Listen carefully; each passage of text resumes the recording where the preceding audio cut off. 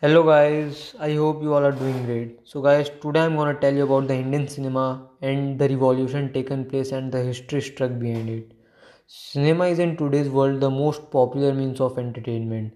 Millions of people watch cinema every day all over the world, not only as a means of entertainment but also as an escape from the monotony, boredom, anxiety, and troubles of life. It is a restful, pleasurable, and entertaining way of rewinding and relaxing after a long day's work.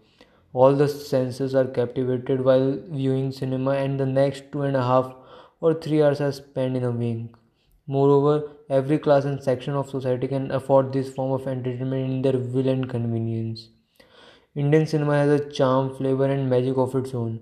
It appeals not only to the film crazy Indian public but also enchants a large number of audiences the world over. People who do not speak or understand Hindi still sing songs from Hindi films. An average Indian film is longer than films from other parts of the world. Has a ginger touch of love, hate, revenge, drama, tears, joys, and also its own share of songs and dances. A typical Indian film has its all the spice and variety of life condensed into it, transporting the audience on a magical carpet to a totally different world where everything and anything is possible. Down the years, cinema in India has reached its own destination, created its own history, touched its own milestones. From stereotyped love story to action to drama to realistic to fictional, the silver screen, in its every aspect, has mesmerized, captured, and tantalized millions of every age, class, sex, and community.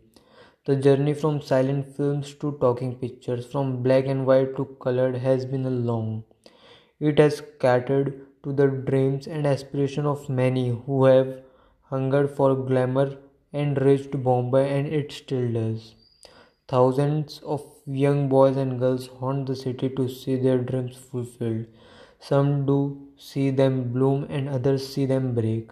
But then that is life, luck, and cinema all about. There has been two streams of cinema in India. One is commercial cinema, which has the sole aim of entertaining and making money in return. The second stream is the parallel cinema or the act cinema, which aims at sensitizing people on various social issues and problems of the society. Which commercial cinema appeals to all sections of the society, parallel cinema appeals mainly to the intellectual class and the intelligentsia of the society. But a change has taken place over the last decade and a half. A general awareness among people has increased, and art cinema is being more and more appreciated by a large number of people.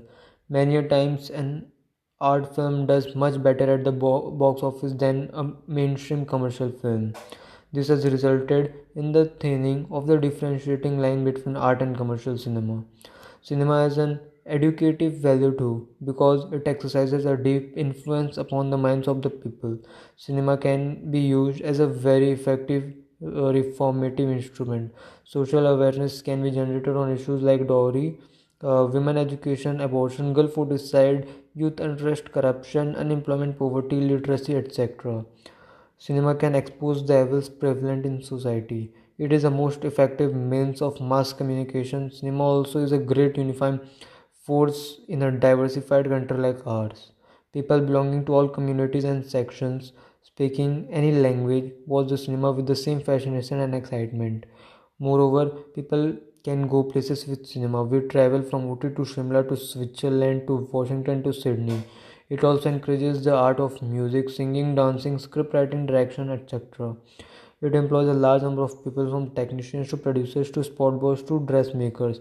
Thousands of people earn their livelihood through cinema. The silver screen spreads and sells not just dreams but captivates the heart of young boys and girls. If this medium is not used judiciously and wisely, it can distract the youth from the right direction. Thus, the filmmaker should undertake filmmaking as a social responsibility and through films should give youth a sense of directions. The trend of making films on famous novels and plays should be encouraged to spread good literature and its appreciation among common men. Sensible and relevant themes should be picked to make films. Films need to be didactic, but they still can pass on constructive messages subtly to the masses.